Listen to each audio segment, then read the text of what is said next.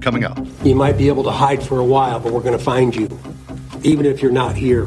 But I hope that today might bring a little bit of solace to you, to know that the animal that did this is no longer on this earth. For Vault Studios, I'm Will Johnson. You're listening to The Daily Crime.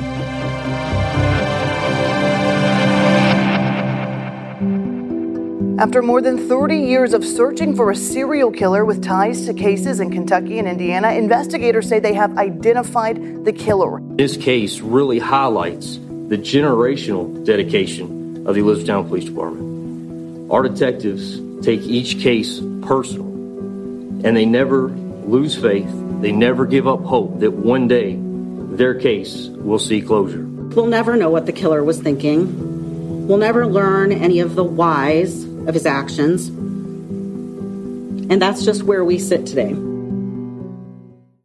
I'm joined by investigative reporter and anchor Shay McAllister at WHAS 11 in Louisville, Kentucky. Shay, thanks for being here. Hey, Will. Thanks for having me. Shay, this was a big announcement last week. I know that you and the station have been all over it, but before you heard about this announcement coming down, had you been familiar with these murder cases from the late 80s? I mean, I know it's been a while, but certainly cases that have been on people's minds through the years. Well, actually, I've covered a lot of cold cases from this area, but I had not specifically covered any of these.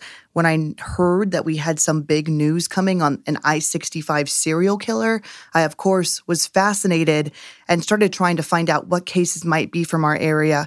We have one case right here just south of Louisville, and it really gripped people's hearts back in the 80s when it happened. It resurfaced again in 2010 when DNA testing became a more realistic option. And then, of course, now, with some sense of closure, everybody's paying attention. So let me take a step back. Let's talk about these 3 known murder cases. There was an assault, I believe. And let's go back to 1987 when this all started. Sure. So the very first case was the local case here in Radcliffe, Kentucky. That's just about 50 minutes south of Louisville, a very rural area.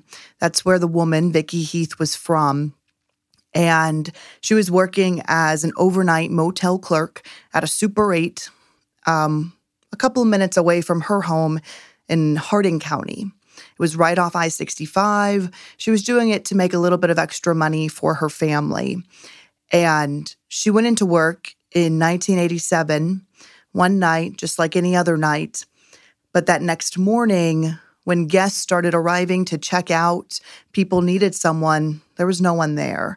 And eventually the hotel manager was called, police were called, and they found her body dumped behind a dumpster outside of the motel. Looking for any type of evidence that they might find, anything that might be broken, anything that might be tore up, or any piece of evidence or any piece of property that the person might have left. And at the time, and then throughout the following decades, really, the investigation did not lead to anyone. So no, they had no suspects right away. They did know that she was raped and she was shot twice in the head. So they were able to collect ballistics evidence. They were able to collect DNA. But police saw this as a crime of opportunity. They were sure that this was someone just passing through off I-65. There was money missing from the register. They saw it as a robbery. And they did not have any idea who did it. They hoped that by saving that DNA, that someday they might find out. But then there were 2 other murders, correct, that were very similar, right? Right. So 2 years later, 1989, miles up I-65, 2 other women working in 2 other motels as overnight clerks right off the highway were raped and robbed and shot twice in the head. It was almost exactly like the case down here in Kentucky. But at the time, nobody connected it to the case in Kentucky. Those 2 murders happened on the same night. They were connected right away. The Kentucky case was not. Yeah, it's almost like one of those cases that today with police departments in close contact, you'd almost feel like they would have made that connection a little bit quicker, or they would make it a little bit quicker. Absolutely. Just by the internet, there was a possibility that somebody would have seen something that looked familiar. But back then, there was no connection. They saw The Indiana police were focused on the two cases in Indiana. Police in Kentucky were focused on this case.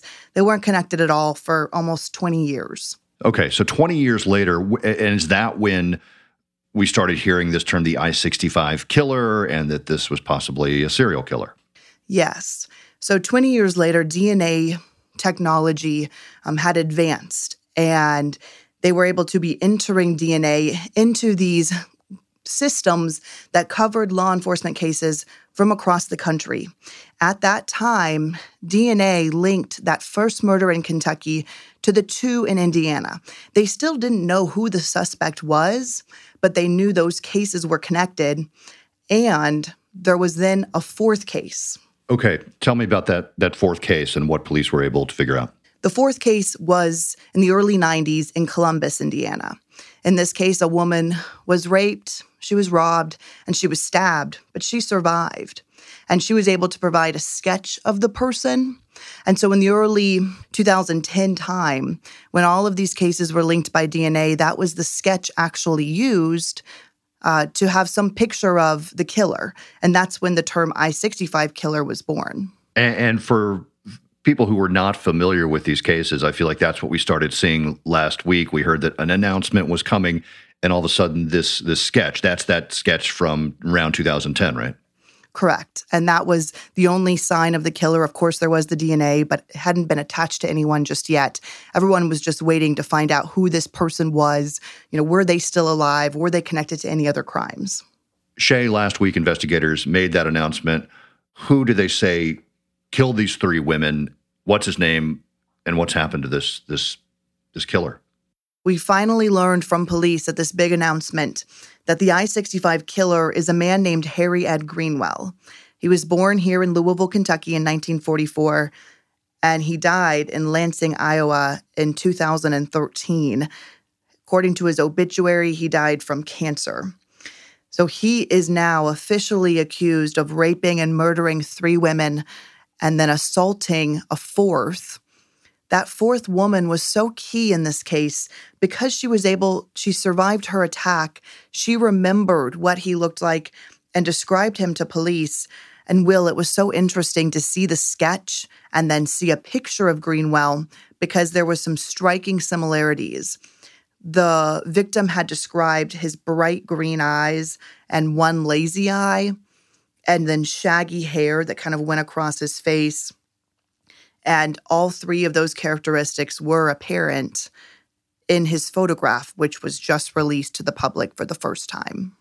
But is it safe to say that with the photo alone, they might not have found him? What really sealed the deal was genetic genealogy and a 99.99% match, I understand.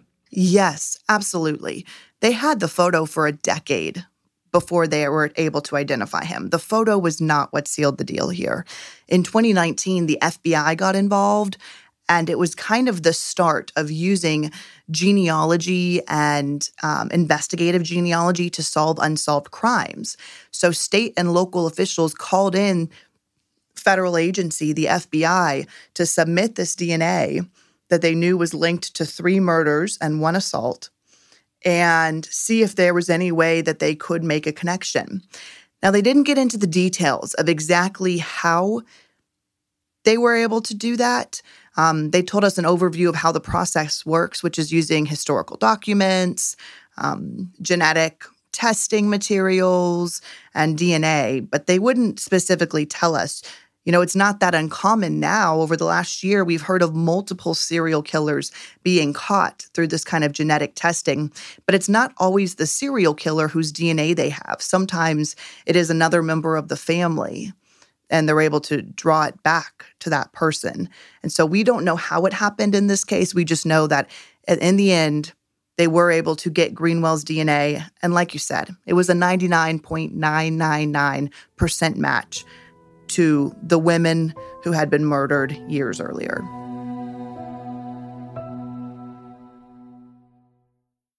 You mentioned that he was from the Louisville area, died of cancer, but he had a long criminal history. Yes, he did. Police say that he was in and out of jail often. They provided us with a black and white mugshot of him from many, many years ago. They also said he actually escaped from prison twice. So he was very familiar with police. He was on police radar.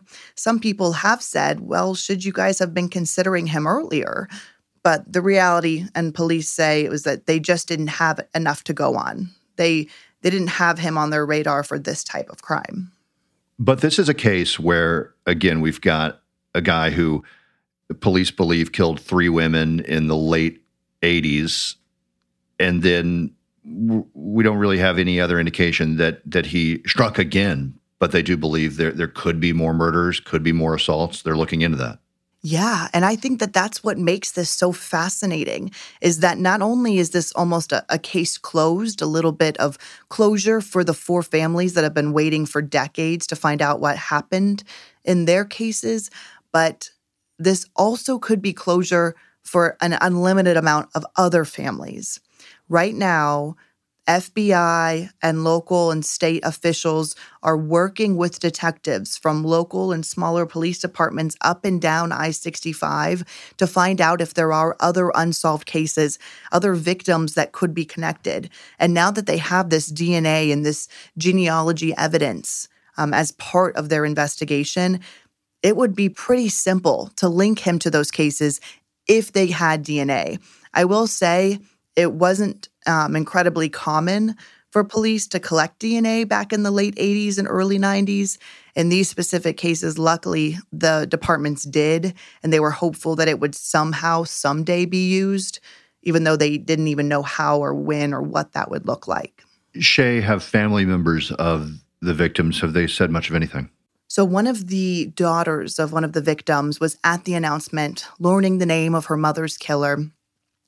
And she was able to reflect on the news and talk with the media, sharing that it's been a really complicated process to hear this news and to move forward from it. In some ways, she feels like they do have a little bit of closure now. They know who killed their mom. But in other ways, because he's dead, there's really no justice there. And she said that she's been struggling with that. She also said that she is hopeful that she's able to move forward now. And she is an attorney. She has a family of her own. Her mom was killed 30 years ago. She said, life has certainly moved on. But she thinks now, instead of wondering who or why or when, she can just focus on the good memories of her mom. And that's what she's going to try to do. Shay McAllister at WHAS 11 in Louisville, Kentucky. Thanks, as always, for talking to us. Sure. Thanks for having me, Will. You've been listening to The Daily Crime, a podcast from Vault Studios. Be sure to check out our other podcasts, including Bardstown, The Officer's Wife, and our weekly show, True Crime Chronicles. For Vault Studios, I'm Will Johnson.